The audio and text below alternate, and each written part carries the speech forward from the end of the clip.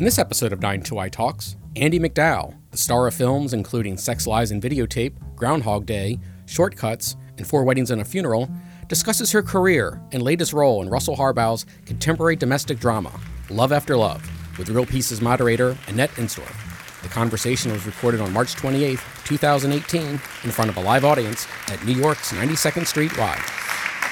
Welcome to Andie MacDowell. I'm going to start with a few questions about the film we've just watched, Love After Love, and then some questions about the very rich career that we got a glimpse of in the clips, and we will take a few audience questions before we're finished. This is a first feature for Russ Harbaugh. Previously, he had directed a short film called Rolling on the Floor Laughing, which was an embryonic version of the film that you just saw. It was his thesis film at Columbia when he graduated in 2011. So my question is, what made you trust this first-time filmmaker with material that is obviously so complicated? And really, what made you decide to play Suzanne, not the easiest part you've ever done? Well, I've had really good luck with first-time directors, because Steven Soderbergh that was his first feature film. Sex, Lies, and Videotape. Sex, Lies, and Videotape. So I've never really questioned that. Since then, I take those kinds of chances, because you just don't know. If the script is great. Because really the most important part when you make a movie is the script. It's really hard to make a good movie without a good script. You can have great actors, you can hire an amazing director. Unless they change the script, it's not going to be good unless the script is good. And this was an amazing script. It was a beautiful script. And you don't find these kind of characters for mature women. It's really hard to find roles at my age anyway. And especially to find someone this complex and interesting and so many layers, and with the opportunity to start in a place where she is a vibrant, sexual, artistic, incredibly comfortable in her skin, strong woman, to a woman that's, she goes through this phase where she's the caretaker, immensely intense caretaker, to being completely devastated and lost. And then, you see her acting out, she acts in very peculiar ways, like you do in that situation, sleeping with her coworker, who, I guess, what I feel is that the need to be touched, the loneliness that you feel, just the hope that maybe him holding me would make me feel better. But then you see she just doesn't, how there's almost a sense of shame that's there. Just so many, I could just keep going. So much to do with this particular person and the relationship with her sons. Now there's that whole layering. Russ talked earlier today about writing the script, because it all goes back to the script, and how they were discovering as they wrote it the opportunity for layers, for so much layering. And I saw that when I read the script. It was just like, wow, this is unbelievable. I can't believe I'm going to get to do this. Because you referenced the particular scene of Suzanne obviously having gone to bed, I'm using my words very carefully, I don't know whether the script originally had and whether you originally shot a sexual moment, an erotic encounter between the colleague and Suzanne, because for me, there was something quite abrupt in going from them leaving the game, and suddenly she's getting up from the bed. This is, for me, an example of the style of this film, which can be frustrating for the viewer, and I don't know to what extent it might have been frustrating for the actors, because we get sometimes the moment before something or the moment after, but not the actual dramatic or certainly romantic moment. Did you shoot anything? No, there wasn't. We didn't shoot anything there. There are other scenes that are not in not in there that we did shoot, but not that. And I felt like the answer that I gave him, he goes, we can talk, and I say, I don't know what to say, and then I pause, and then I say, I feel like I'm having an affair. I think that answers it. We had sex. Yes. Yeah, we had sex, because I feel like I'm having an affair. And it probably did not end up feeling comfortable. It obviously did not end up feeling comfortable for me. And I think women will really understand this. I don't know how many men feel like this, but I think women quite often make the mistake of having sex and feel this huge void afterwards, that you almost feel lonelier. And I think that's what it was for her. It was not satisfying. It made her feel even more lonely, and leaving the coat on and just wanting to hide herself, and it just didn't feel right for her. So, but it felt like so many scenes in this film authentic. The director is clearly not interested in making a Hollywood movie where you go, oh, isn't that nice, and oh, they're going to get together. Nothing of that. Mm-hmm. If anything, we get the sense that Suzanne is sort of trying on things. She's improvising. She's trying this. It's not going to work, so she'll try something else. But any other director, I suspect, would have shown us how Suzanne meets Michael. We have no idea how the two of them even came together. So I realize I'm coming into something that started without me. It is a film that closes the door often on my efforts to enter, but I think that's more interesting than the spoon-fed kinds of movies that we're used to, where we see, oh, now they meet, now they kiss, now they're going to have sex, now the sons are going to act up. I mean, that would be one kind of film. Mm-hmm. Russ Harbaugh seems to be up to something else. Mm-hmm. Did you have a lot of improvisation, though? Because the naturalness with which you express some of the awkwardness, the frustration, that struck me as not just script or great acting, but something that combined the two. It was the process the way Russ works, that helped us to be so real, and for everything to feel. It felt real as it was happening. A lot of scenes I did, and I could not break it apart for you. What happens a lot of times when you're acting is you memorize lines and you do it, and then you can kind of go back in your head and go over what you just did and clock whether you're satisfied or not. You can go, you'll say, no, I think I need to do this, I need to do that. There was none of that in this process, because we would start quite often in a scene, and he would have us improv the scene. We did this all the time. We would improv the scene and then go into the dialogue. Somebody would know how to catch it, how to make it work, get into the dialogue, do the dialogue, and then it would be open-ended. So he could stop when he wanted to stop. And then he could use whatever he wanted to use. What ended up in the movie, the majority, is the dialogue. But what happened by doing that is it feels very natural. It's not like you're delivering lines. It's very natural feeling to it. And the other thing that Russell did, was he gave us this list of movies to watch. I'm sure you know about this. I heard a little about this, yeah. And that was so much fun. When I was in my 20s, I was taking a lot of acting classes, and I watched a lot of these movies, and they were the kinds of films that appealed to me. A lot Bergman, I loved Liv Ullmann, I loved her, Cassavetes, and I want to be sure I say it right, Maurice Piala, thank you. And then The Godfather, and a whole really long list. So we watched this list of movies. I'm going to guess some Woody Allen too. Some Woody Allen, and he loved that feeling of. It's a very European feeling, and he loved the feeling of through the doors and as if you're watching these people and the overlapping and the big dinners and the life that you feel, that very much appealed to him. And I'm trying to remember, I should have asked him today because I saw him today, but what exactly it was, the forms of the bodies, you see it repeated.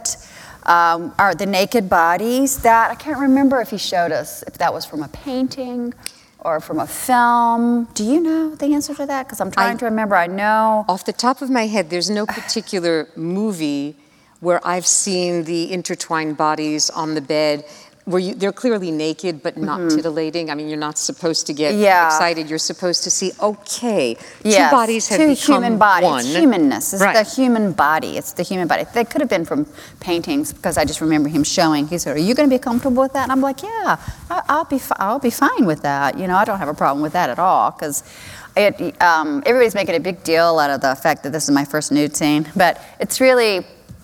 That I think is just a fun thing to say, because the nudity in this, nudity in this for me in particular is not at all. It's not that kind of nudity. It's a it shows the human condition as well for me as it does for my husband dying. I mean, that's the human condition. It's the body, yes. And I think my body it represents loneliness. It represents.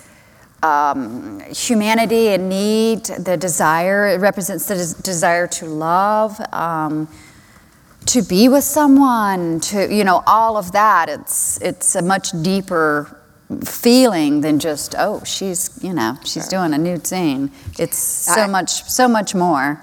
You've put it so articulately, because one of the things that I love in the films of Cassavetes, I hope some of you have seen A Woman Under the Influence, which has one of the greatest performances ever with Jenna Rollins, or Husbands.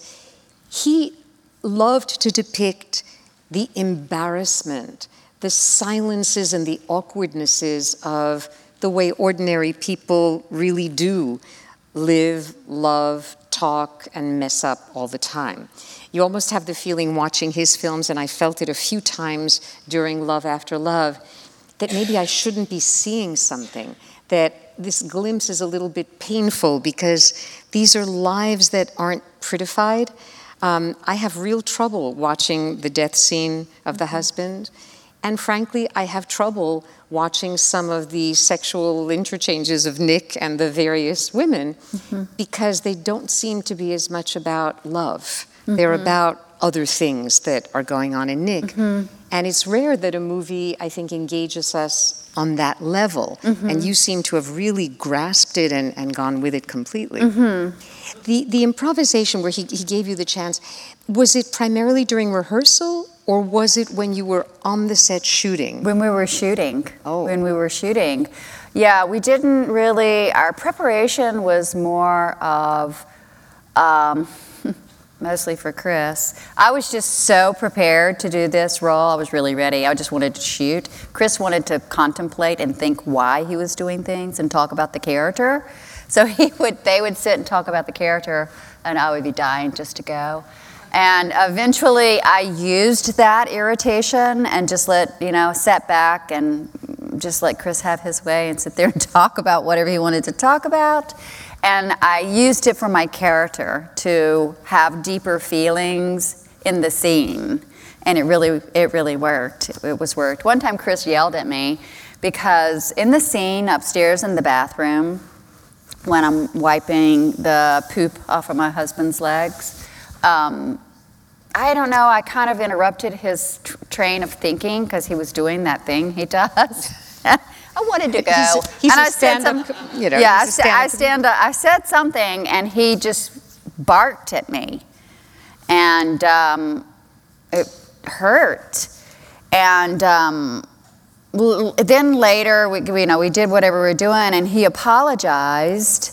But we had done the scene again, and I actually cried in that scene. Like I laid up against the wall. It was so sad not to see it in the movie, but just I was like breathing, and just tears were flowing down my face. And I thought, well, that's what you get, Look at me. Look how good I am right now, because you just pissed me. You hurt me. You pissed me off. You hurt my feelings, and here I am. So then he apologized. I said, don't worry, Chris. You just made me better. So a lot of that was kind of happening between us too. I mean, it wasn't ugly. I don't want to confuse you. We got along just fine. It was intense though, which is good. That's not unusual. It does happen. And I think Chris O'Dowd is really powerful in this film. I'm used to seeing him more in comic films. I adored him in The Sapphires, which is one of the great unsung films of the past 10 years, and of course in Bridesmaids. And here, he plays really dark. And the character of Nick is very hard for me to take. He's passive-aggressive from beginning to end. And even what you just described, feels of a piece. I think he was probably already kind of in it. He was carrying it a little bit with him, maybe, But I also found it fascinating, too, because the way I feel about it is once the father was the leader of the family, and once he dies, who becomes the leader? Because my son is an adult man, and I'm a woman. So I feel like that was also just like another layer within the story that you have to think about to grasp. But once he's gone, who's the head of the family? I thought about that too. I was like, yeah, they already had boundary issues because you see it before the father dies. The opening scene, we're very intimate with each other in a way that is not normal between a mother and a son. We're without boundaries. And we have this emotional attachment that is bigger than it should be. We could use a little therapy. It's not sexual, but we're definitely, and it carries on. We're in each other's space where we should not be. I'm in his business, and then he pays me back big time at the end for being in his business, for screwing with his head, which I do, and, I just, all of that I just found super fascinating. Yeah. Well, this is a film in which the female characters are so much more mature and admirable than the younger male characters. And there is, by the way, one shot where on the couch, you can barely make out the faces, but it is Nick holding Suzanne. And he holds a lot of women in this film. And in fact, there's even a slight, not physical resemblance, but because Rebecca, Juliet Ryland's character, also has long dark hair and also has the kind of mature, intelligent warmth as Suzanne, you get the feeling that there is a kind of undertone, I wouldn't say incestuous, that's, reductive. No, but I think that happens a lot in life. Children go and look for someone like their parent.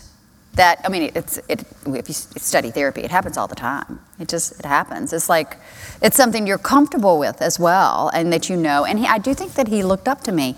Otherwise, what I said, he wouldn't have listened to, and what I did say to him would affect him. It did affect him. Look, when Suzanne says Rebecca was a person of consequence, yes, it drives him crazy. Yeah. Because of course, she has my approval, but the other woman, Drees Emily, does not have my approval, and from then on, he can't like her anymore. It totally affects him. It has a huge effect. It just diminishes that relationship completely.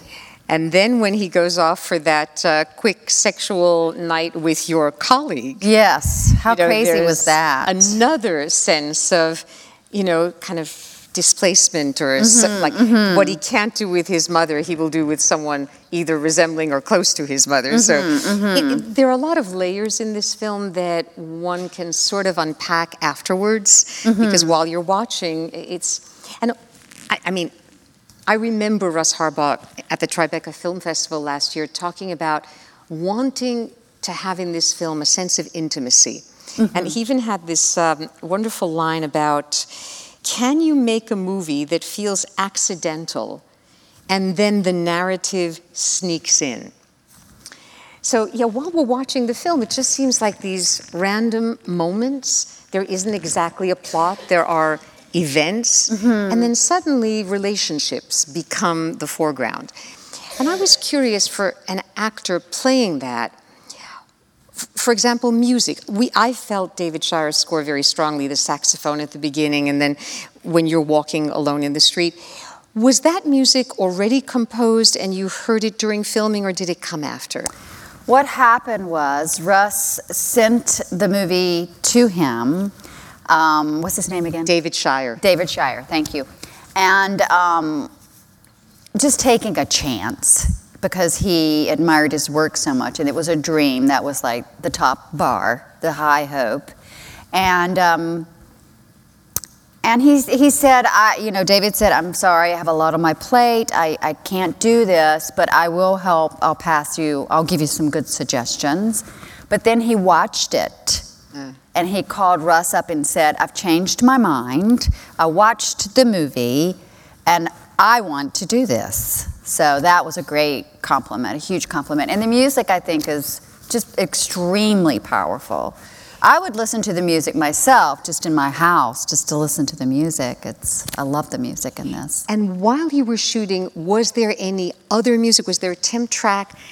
For example, when you were walking in the street, was there music playing, or was it just you doing? No, it was just me walking in the street. Now, whether Russ had something going on in his head or not, I don't know, but. Knowing Russ, even superficially, I'm sure he had a lot going on in his head. This is somebody who thinks out every step. And the way the script was written, he and Eric Mendelsohn, who had been his mentor, thesis advisor, they sat for months talking through the script, talking through the lookbook to get exactly what they wanted. And there was despite the looseness of the narrative while we're watching, it was meticulously constructed. I did want us to compare what you've just done with this film a little bit with some of your earlier work.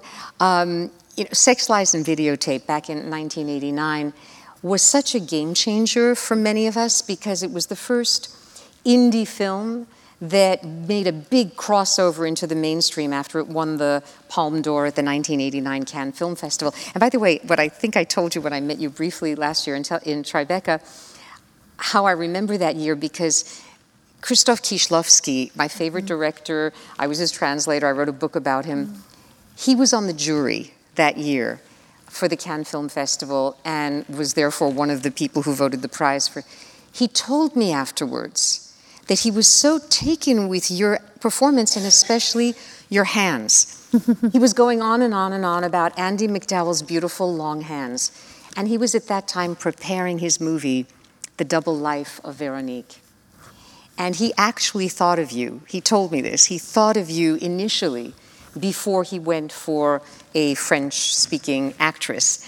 You didn't know anything about that? I knew, oh, because I had lunch with him. I was afraid of having to do, it was French and Polish. And he told me not to worry about it. I really regret not trying, but it terrified me, the idea to do the French and the Polish. But. It's scary. And Irene Jacob, who ended up playing Veronique, she studied Polish for 6 months. And she already spoke French, exactly. So she had an edge on me. That would have been hard.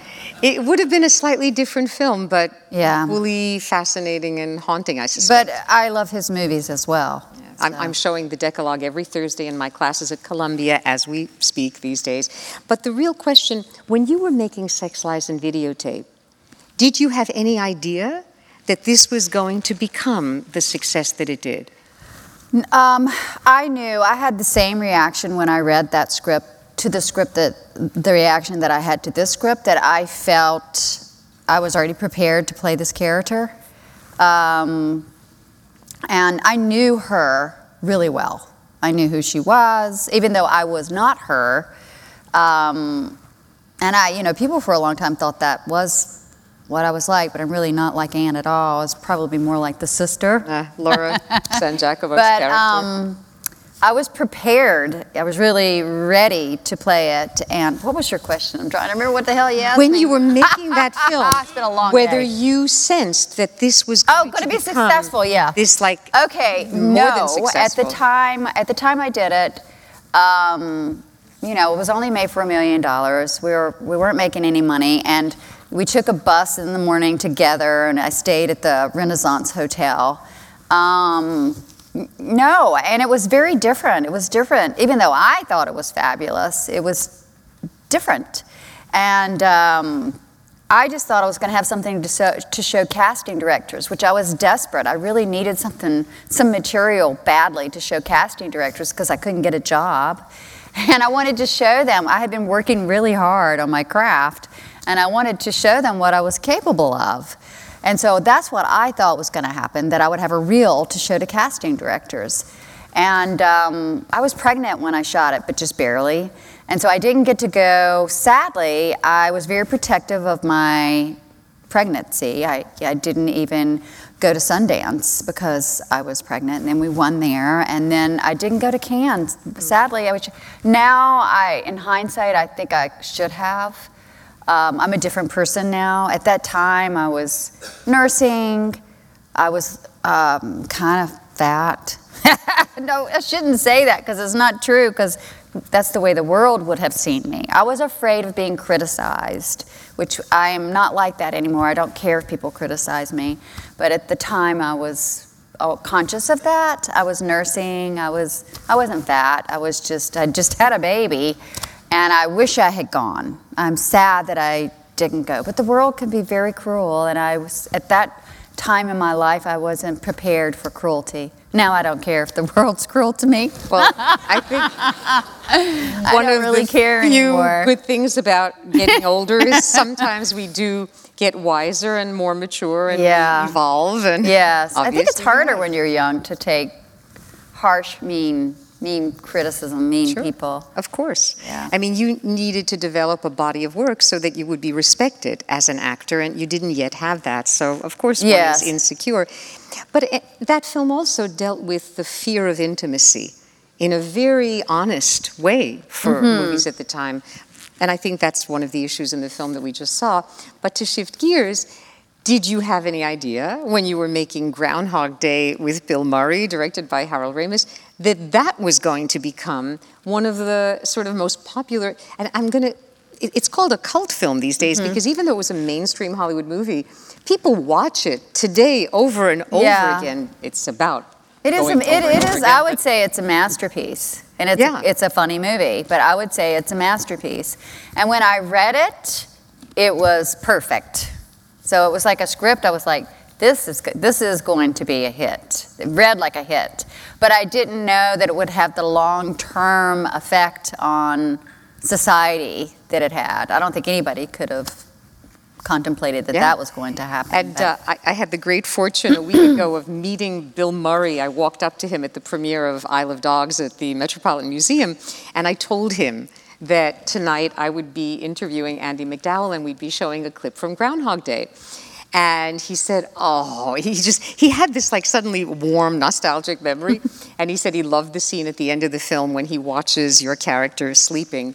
And then he went on to tell me that Danny Rubin is the name I should be invoking, because Harold Ramis, as director and co-writer, gets a lot of the credit. But when my husband Mark was telling him how much he loves the opening scene of Groundhog Day, where you actually watch Bill Murray doing this shadow play with his hands, because he's a weatherman, against a blue screen. And so Bill Murray said, Danny Rubin. He says, Danny Rubin was so brilliant in the way he conceived of the story. And it's not only a very entertaining movie, it's also very self-reflexive. I mean, you could almost read Groundhog Day as the story of an actor who knows that he's the only one who can sort of improvise and revolt and sort of manipulate things, but only within a very narrow frame. So the movie becomes rich on all kinds of levels, but you're the level-headed one in that film as well. One similar question is with 4 Weddings and a Funeral, which was also extraordinarily successful. I'm guessing that you knew beforehand that it was going to be, because you did something very smart. You took points in the film instead of more money up front. Well, they didn't offer me very much money. So I think my agent at the time was clever. It wasn't anything to do with my cleverness. I just wanted to do it because it was a great script. What happened was I was offered Bad Girls and 4 Weddings and a Funeral at the same time. Bad Girls offered me a lot of money, and 4 Weddings and a Funeral did not offer very much money at all. And I remember my business manager asking me, why did you bother doing 4 Weddings and a Funeral? Because he just had seen what I made with Bad Girls. And I said, because it's the best script I've ever read. And it's amazing. And I also was talking, Richard Curtis wrote to me the other day. I haven't heard from him in a while, and he wrote to me the other day just saying, how wonderful it is that we made this movie and that it went so well. And he wrote in there, he goes, when they did a short little screening for us, and I forget, like 6 minutes or something. And he said, I just remember you laughing. And nobody else laughing, but you were laughing. So I was thinking, maybe this works. But I knew. I don't usually like to watch myself. It makes me uncomfortable. Watch 6 minutes, it was brilliant. So brilliant. I was like, oh my God, this is gonna be a huge hit. It was amazing. It was Rowan Atkinson that I was having delights with. That was where I was laughing so hard, the Holy Spigot. So you have at the very beginning of the film we just watched, your laugh is quite resonant and wonderful. I have to ask also about working with Robert Altman, because we showed a clip from Shortcuts. That's a film that, talk about ambitious, 22 characters, if I remember correctly, 9 storylines interweaving in this ensemble piece. And among the people coping with the fragility of joy and with betrayal and with boredom, you play a part that was very different from the others with which we had come to associate you, a grieving mother. And I know that Robert Altman, even more so than most filmmakers, relied upon improvisation. I mean, it wasn't really the script. The script was a point of departure, a blueprint, and then actors were encouraged to do something. I mean, could you tell us a little about how working with him was similar or different from Harbaugh or Soderbergh? The thing that I noticed the most about Robert Altman's movies that I found fascinating was the way he used a crane and the way he incorporated different scenes. He's the only director that I've ever worked with that did that. And he would start, let's start, he's doing these people over here in the house, and then he would film them, and then he'd come down and he'd do the pool, and then he'd come back up and you pick it right up. Everything has to go just correct, and then you would find yourself over here. And in a lot of his movies, you have those long scenes where everything just ties together perfectly, and you go, it's not just him, it's how did everybody get that right? And that, for me, was fascinating to watch, how he did that. I've never seen anybody else do that. And that's probably more challenging for an actor. Because I remember on this stage, we had the cast of Birdman a few years ago with a preview. And that was another film where Emma Stone was talking about how scary it was. Yes, it's terrifying. Because imagine if you mess up. Yeah, everybody. If you mess up, you're the one. You know? That's pressure. That's a lot of pressure. But you rose to the occasion. I did. I didn't mess up, thank goodness. That's good. And also, before we move on to another thing, you've also worked with Peter Weir. I mean, I think he's one of the greatest living directors. And Norman Jewison with Dinner with Friends. Wim Wenders. The End of Violence was such a fascinating movie. It opened the Cannes Film Festival that year, a haunting mystery that weaves also, like Altman, weaving together disparate characters in Los Angeles with a Ry Cooder score. Albert Brooks's The Muse and Nora Ephron's Michael. Susanna Styron with Shadrach. Are there particular directors, obviously Soderbergh would be one, Russ Harbaugh, maybe Altman, that you feel understand best how to bring out the performance in you? Any particular director that you would single out? I keep trying to get Diane Keaton to direct again. I did Unstrung Heroes with her, and I think she got bad press for her second movie and kind of gave up, and I have been telling her over and over again, I really wish she would direct again. I guess she's busy, she's got a lot going on, she has kids, but I thought she was a great director, and I would love to have seen her do more. I thought Unstrung Heroes was really beautiful. I regret that we did not have time to include a clip. This is a film in which Andie MacDowell, this was 95, plays a real character, Selma Litz, based on Franz Litz's mother, with John Turturro as your husband, and you're playing a Jewish woman in that film. And it was, I thought, really again, complicated, well done, Yeah, getting inside. and she's dying of cancer, and so it's a beautiful. It's also a family. It's another kind of offbeat family. It's a really offbeat family. I love offbeat families, but she has a beautiful eye. She was very much a part of every detail of the making of that movie, more so than a lot of other directors I've worked with. Very much involved in the set, the colors, the wardrobe. But I think because she is a woman and she wasn't, and she is an actress, her perspective was different. I thought she was a really great director. Would love to work with her. I worked with Angelica Houston too, and that was fun. That was a lot of fun.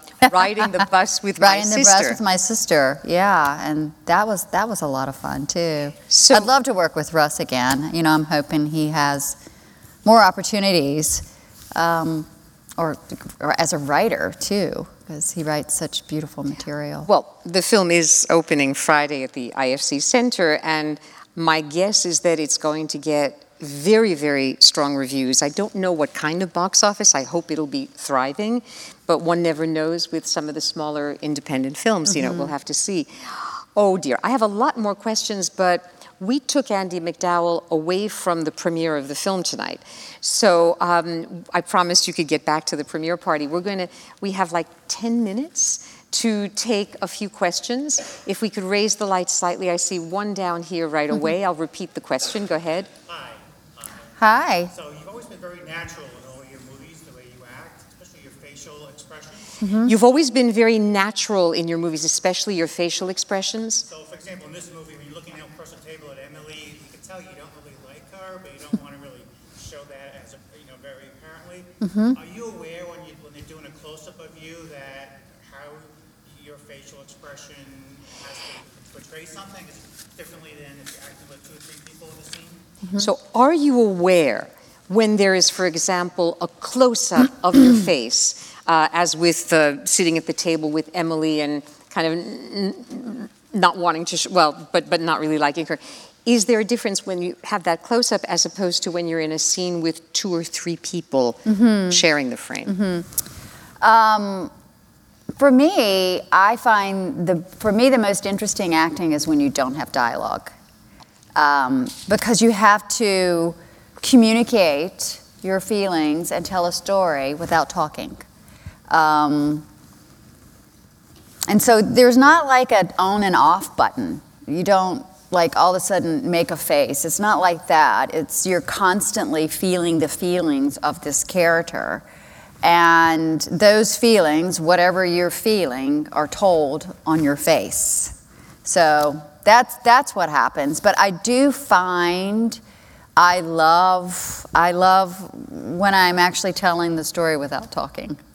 Yeah, and I've had a lot of people tell me that I do that well, so I don't know. I guess it pays off liking doing it, so.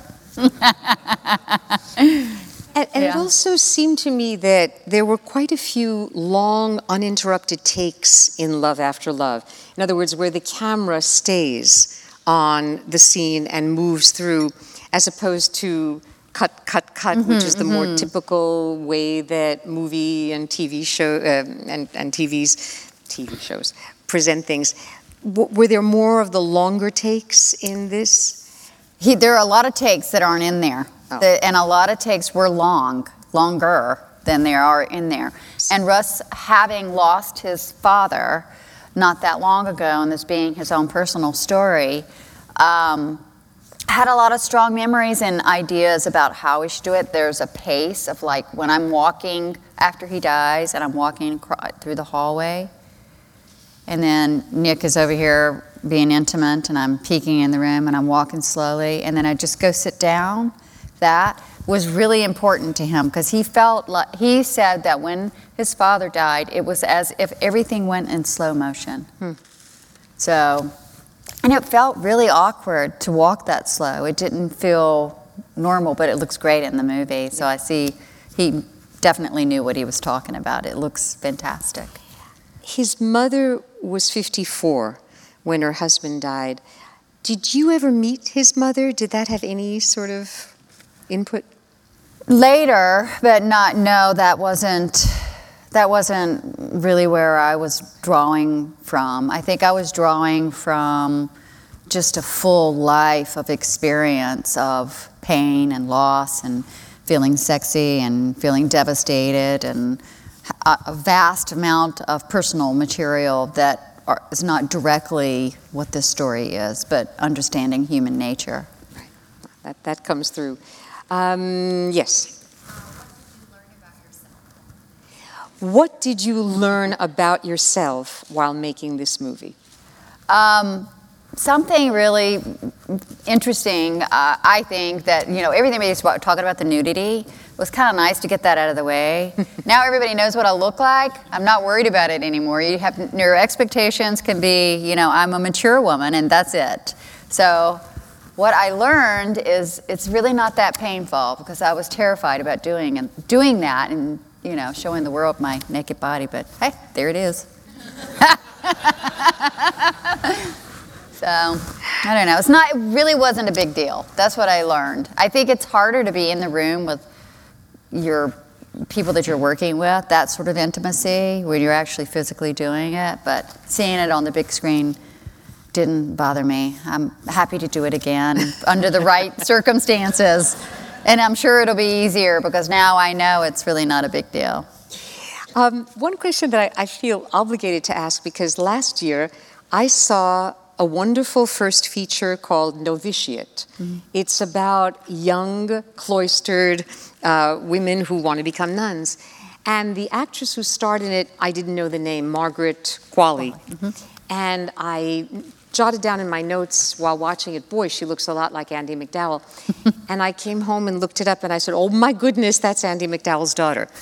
And also your younger daughter, I guess, Rainey, had acted with you in a movie called Mighty Fine, directed by Debbie Goodstein. Mm-hmm. How do you feel about your daughters going into this same profession as you?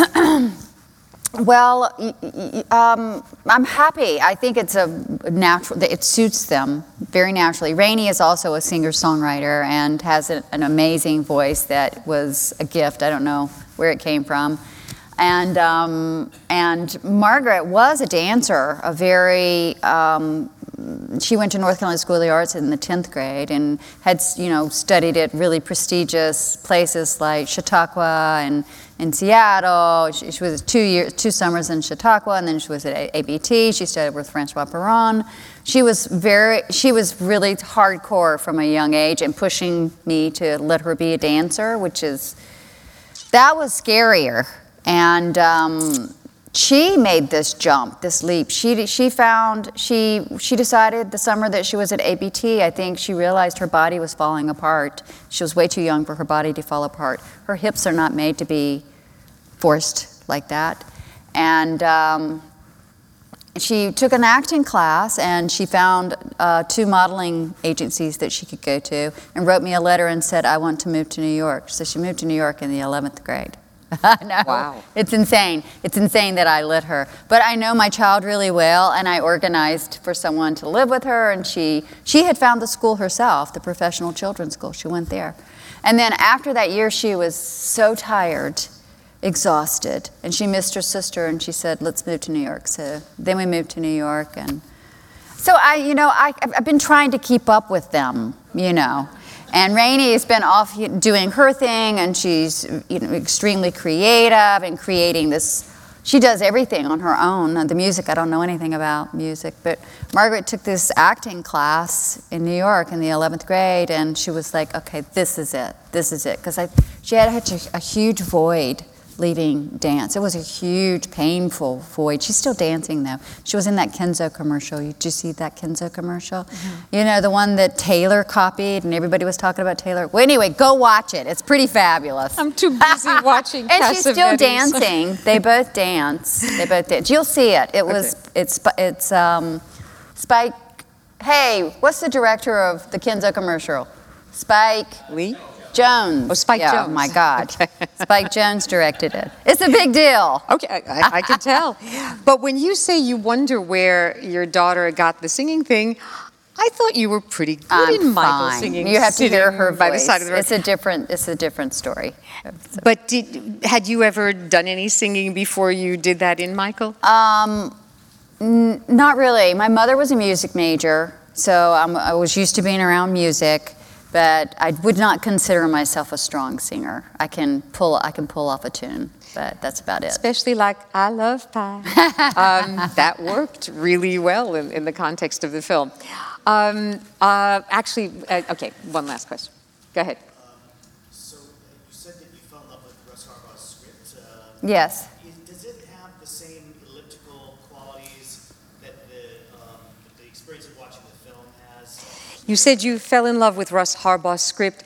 Did that script have the same elliptical qualities that we feel in watching the film? You know, when I read the script, it made perfect sense to me. I got it immediately. And somebody that I was working with, I worked on the scene, particularly with the young girl. I wanted to be really prepared, so I worked with a coach. I don't think she really got it as deeply as I did until she saw me doing it. And then she was like, oh, okay.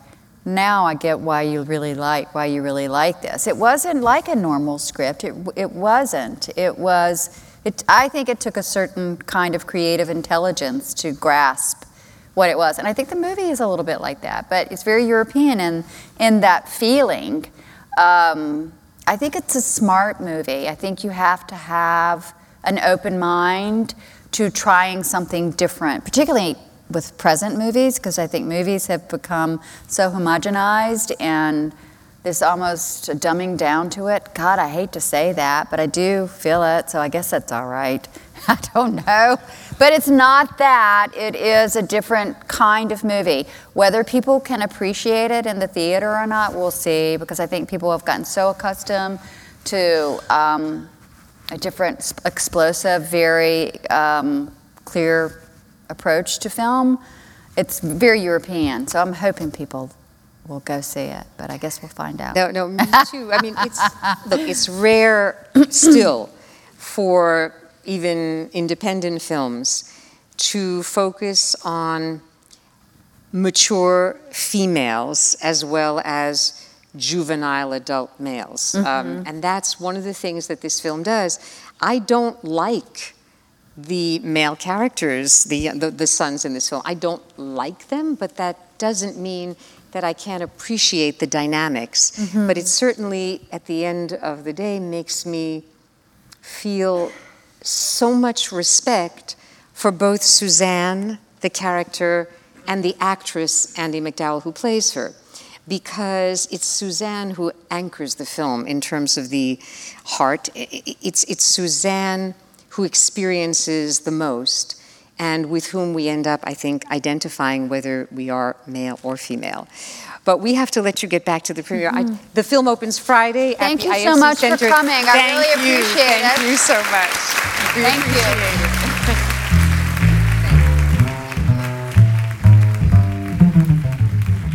Thanks for listening. 92Y Talks is supported by a generous endowment established by Daphne Recanati Kaplan and Thomas S. Kaplan. You can subscribe to our podcast on iTunes and find more great conversations at 92yondemand.org.